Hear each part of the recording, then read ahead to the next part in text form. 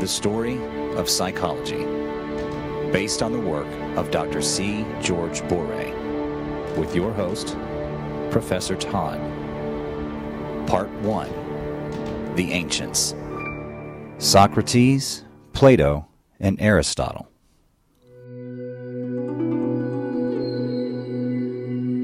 The unexamined life is not worth living. Socrates. The Athenians. When we think of ancient Greece, we think right away of Athens. Several of the philosophers that we have already discussed consider it the pinnacle of their careers to come and teach at this great city.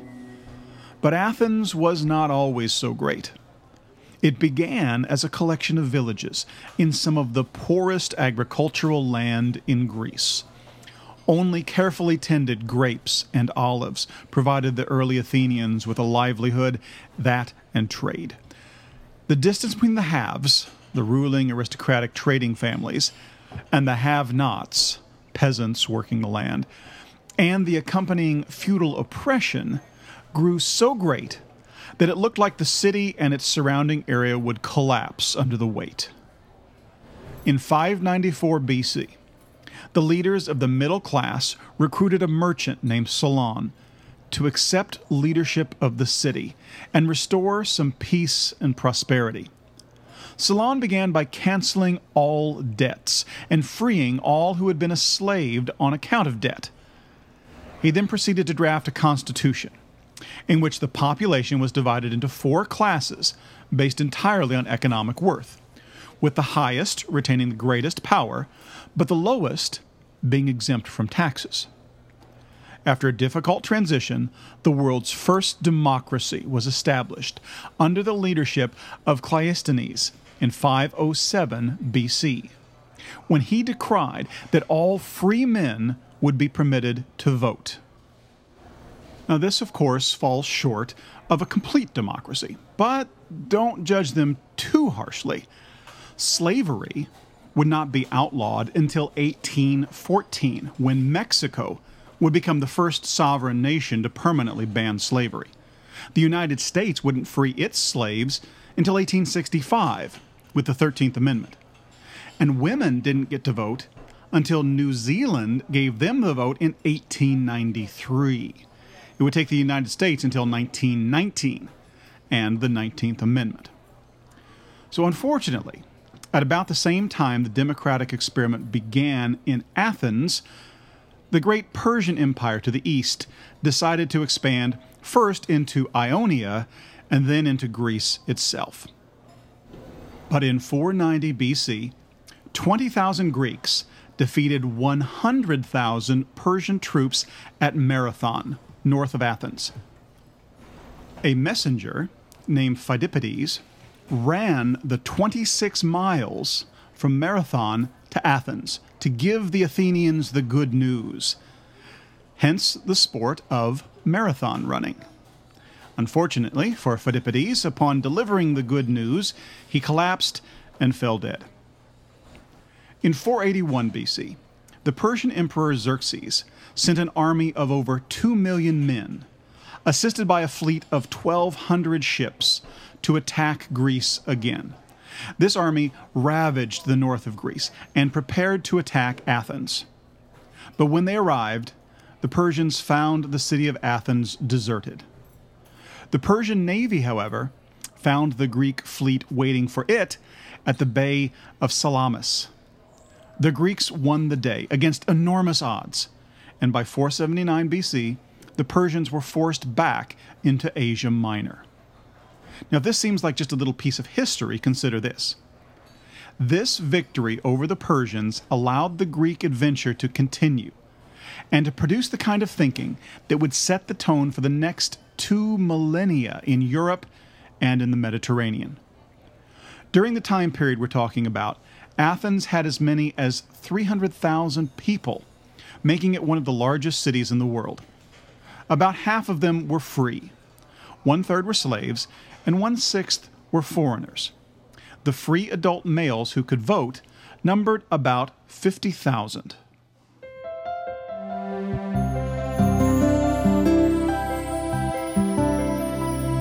Socrates. Socrates, 470 to 399 BC, was the son of a sculptor and a midwife. Socrates served with distinction in the Athenian army during the Athens clash with Sparta. He was married, despite being, on all accounts, short, stout, and not given to good grooming. He was a lover of good wine and spirited conversation. His famous student Plato called him, quote, "the wisest and justest and best of all men I have ever known." Socrates was irritated by the sophists and their tendency to teach logic as a means of achieving self-centered ends, and even more with the sophist promotion of the idea that all things are relative. It was the truth that Socrates loved, desired, and believed in. Philosophy, the love of wisdom, was for Socrates itself a sacred path, a holy quest, not a game to be taken lightly. He believed, or at least he said he believed in the dialogue Meno, in reincarnation of an eternal soul which contained all knowledge. Now, we unfortunately lose touch with that knowledge at every new birth. So every time we are born, we need to be reminded of what we already know, rather than really learning something new. Socrates said that he didn't teach, but rather he served, like his mother, as a midwife for truth. The truth is already within us, and we need someone to help deliver the truth out from us. Making use of questions and answers reminded his students of the knowledge that is already within them. This is called the Socratic method. One example of Socrates' effect on philosophy is found in the dialogue Euthyphro. He suggests that what is to be considered good is not good because the gods say that it is good, but it is good because it is useful to us in our efforts to be better and happier people.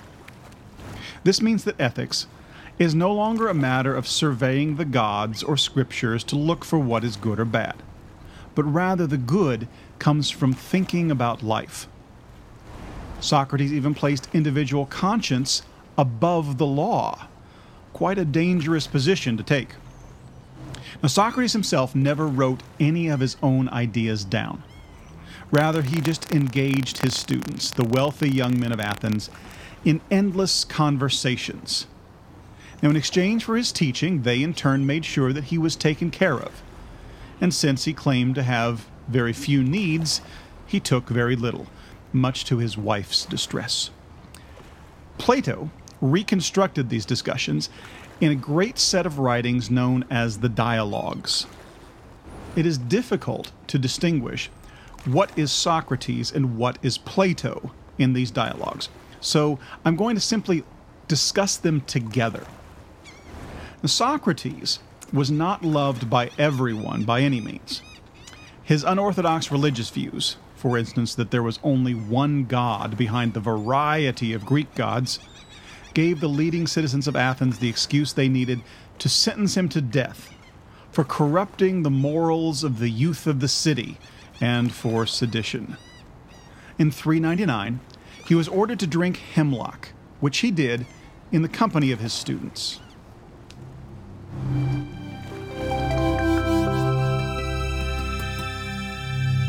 Plato. Plato, 437 to 347 BC, was Socrates' prized student. Plato came from a wealthy and powerful family. His actual name was Aristocles. Plato was a nickname, referring to his broad physique. When he was about 20, Plato came under Socrates' spell and decided to devote himself to philosophy. Devastated by Socrates' death, Plato wandered around Greece and the Mediterranean and was eventually taken by pirates. His friends raised the money to ransom him from slavery, but he was released without it, and his friends then bought him a small property called the Academias to start a school, the Academy, founded in 386 BC. The Academy was more like Pythagoras' community, sort of a quasi-religious fraternity where rich young men studied mathematics, astronomy, law, and, of course, philosophy. It was free, depending entirely on donations. And true to his ideals, Plato also permitted women to attend. The academy would become the center of Greek learning for almost a millennium. Plato can be understood as idealistic and rationalistic, much like Pythagoras, but much less mystical. He divides reality into two. On one hand, we have the ontos, the idea or the ideal. This is the ultimate reality, permanent, eternal, spiritual. On the other hand, there's the phenomena, which is a manifestation of the ideal. Phenomena are appearances, things as they seem to us, and phenomena are associated with matter, time, and space. Phenomena, however, are illusions, which decay and die. Ideals, on the other hand, are unchanging and perfect. Phenomena are definitely inferior to ideals. The idea of a triangle, the defining mathematics of the triangle, the form or the essence of the triangle, is eternal. Any individual triangle, the triangles of the day-to-day experiential world, the one that you draw on a piece of paper or write on a chalkboard, they're never quite perfect.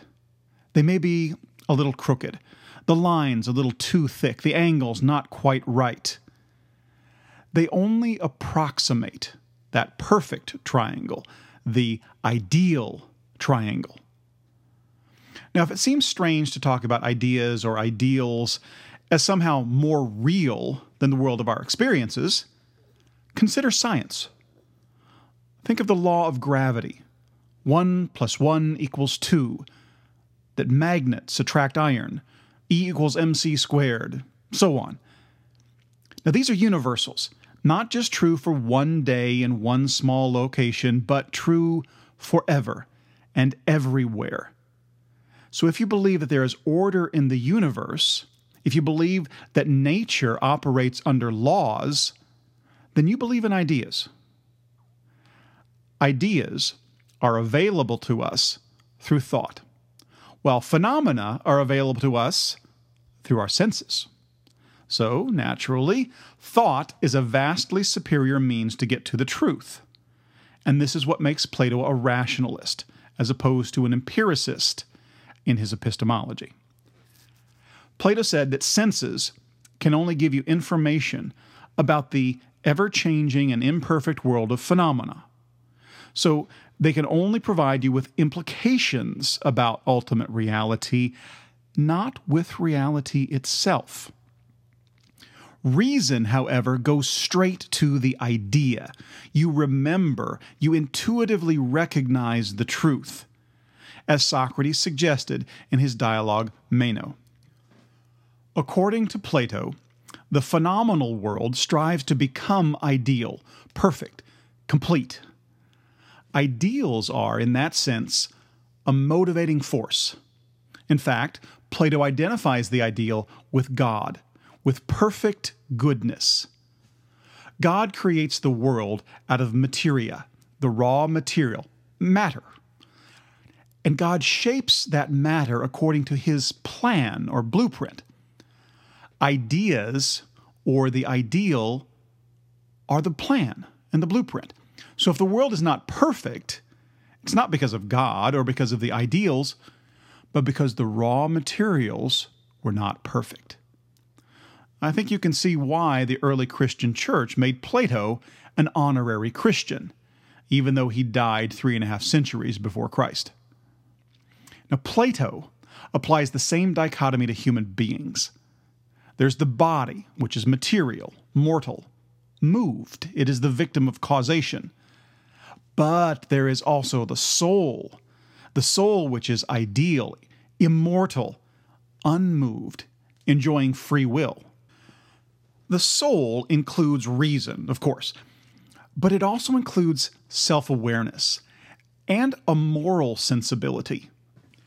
Regarding morals, Plato says that the soul will always choose to do what is good if it recognizes what is good.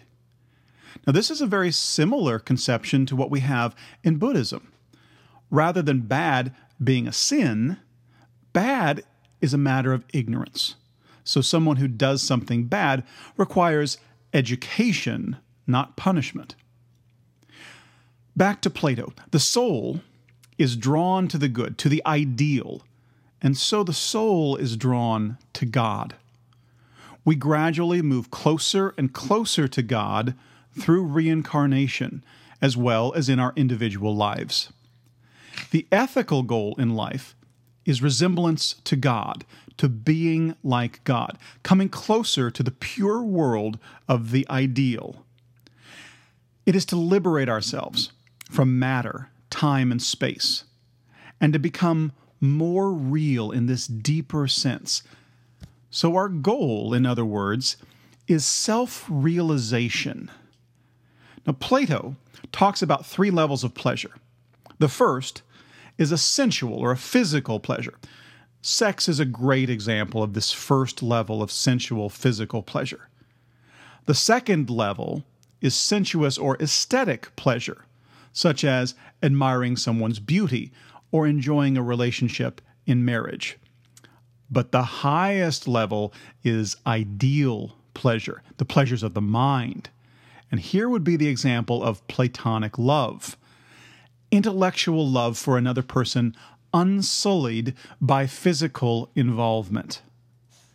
Now, paralleling these 3 levels of pleasure are the 3 souls. We have one soul which is called the appetite, the appetitive soul. Now, it's mortal, and it comes from the gut. It's represented by the abdomen, the groin, the part of our bodies from which pleasure and drives derive. The second level of the soul is called the spirit, or courage. Now, it's also mortal. It lives in the heart, and it's represented by the chest, representing pride or will. When someone wins a medal, that person is recognized by having the medal pinned to the chest. It's recognizing the courage that that medal portends. The third level of the soul is reason. Now, reason is immortal. It resides in the brain.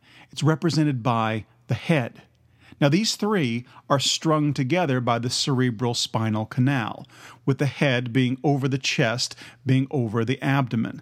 And a life lived in balance is one in which the will, the chest, controls the abdomen. There's nothing wrong at all with these needs for being filled, the appetitive needs. Nothing at all wrong with sex, with food, with these drives, but you don't want to be controlled by them. So instead of having that second piece of chocolate cake, you use willpower. The will, the chest, says the will is in control of the appetites. However, the will can go astray as well. People can become self-centered, seeking only their self-aggrandizement, and so the rational soul, the mind, is over the will, which governs the appetites. That is the life lived in balance. Now, Plato is fond of analogies. In the analogy of the soul, he describes the appetite as a wild horse. It's very powerful, and it likes to go its own way. The spirit, however, the spirited soul, the chest, is like a thoroughbred, refined, well-trained, directed power. And reason is the charioteer. Reason is goal-directed, steering both horses according to its will. Now, other analogies abound, especially in Plato's greatest work, The Republic. In the book The Republic, Plato designs, and he does this through the mouth of Socrates, designs a society in order to discover the meaning of justice. Along the way, he compares the elements of his society, what he calls a utopia, Greek for no place. He compares the society, the utopia, to the 3 souls. The peasants are the foundation of the society. They till the soil, they produce goods, they take care of society's basic appetites. The warriors represent the spirit and the courage of society, and that is why the peasants look up to the warriors and celebrate them for their courage.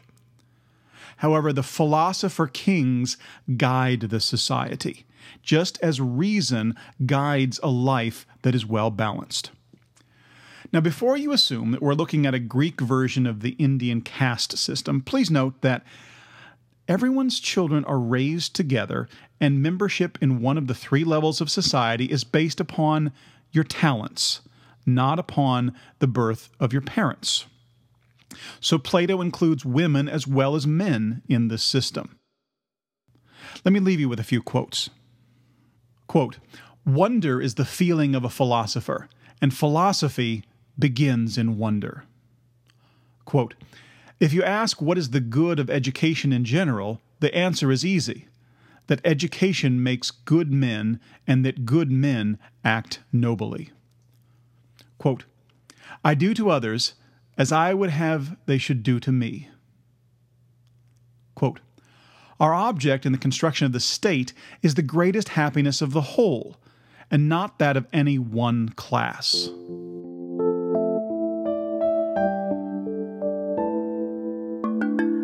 Aristotle. Aristotle, 384 to 322 BC, was born in a small Greek colony in Thrace. His father was a physician and served the grandfather of Alexander the Great. Presumably, it was Aristotle's father who taught him to take on an interest in the details of natural life.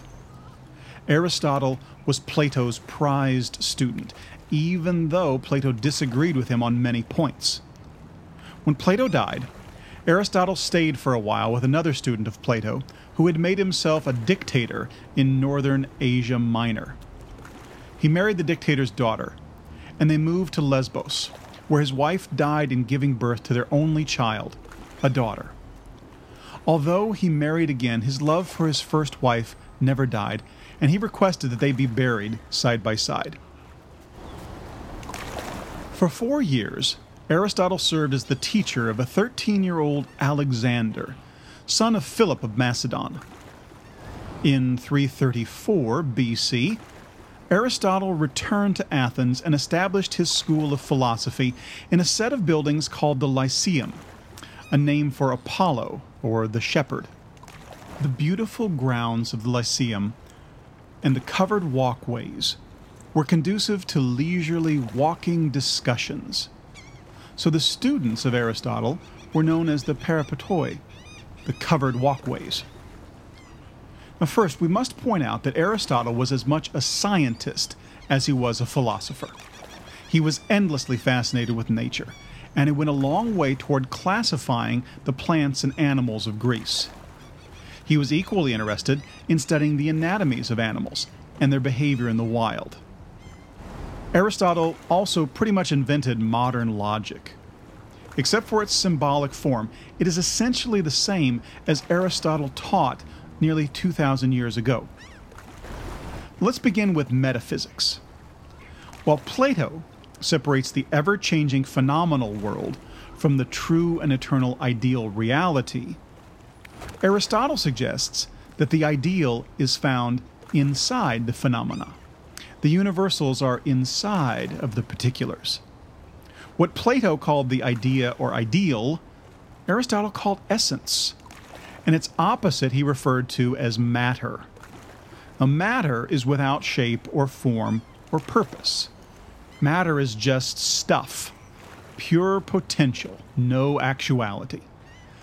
Essence is what provides the shape or the form or the purpose to matter. Essence is perfect, it's complete, but essence has no substance, no solidity. Essence and matter need each other. Essence realizes matter. Essence makes real matter. So this process, this movement from formless stuff to a complete being, is called entelechy, which some have translated as actualization. This is an idea that we will talk about later in our process as we discuss self-actualization in humanistic psychology.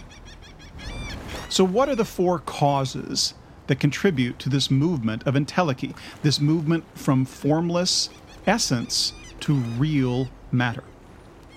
The four causes are the answers to the question, why? Or, what is the explanation of this? Number one, the material cause. What is something made of? Number two, the efficient cause. The motion or energy that changes matter. Number three, the formal cause. The thing's shape, form, or essence. What is its definition?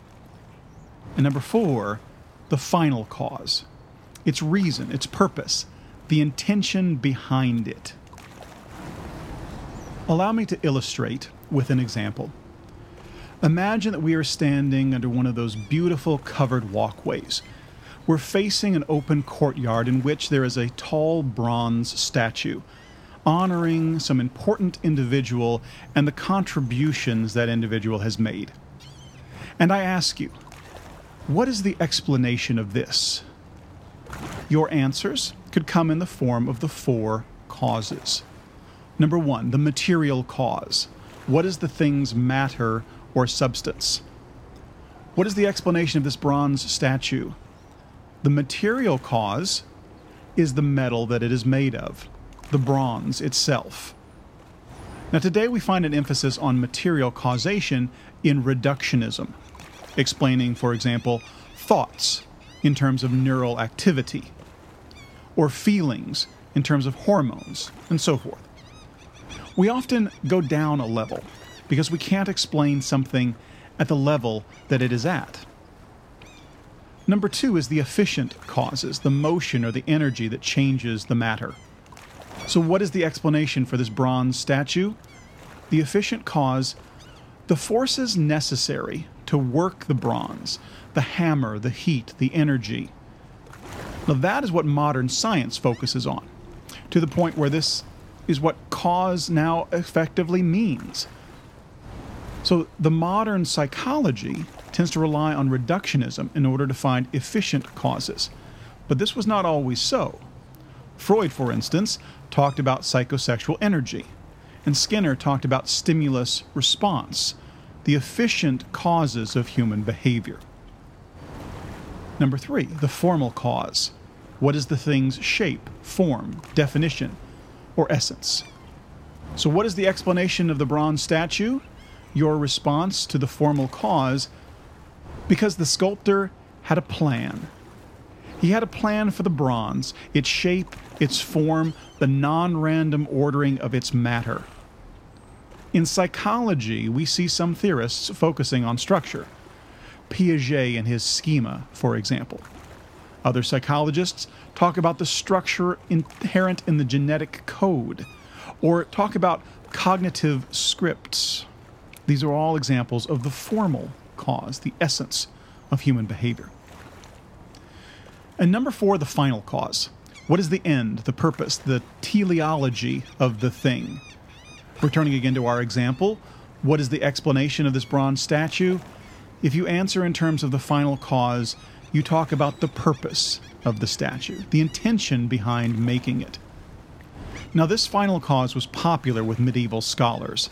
They searched for the ultimate final cause, the ultimate purpose of all existence, which of course they labeled God. Note that outside of the hard sciences, this is the kind of cause that we are most interested in. Why did he do it? What was his purpose? What was her intention?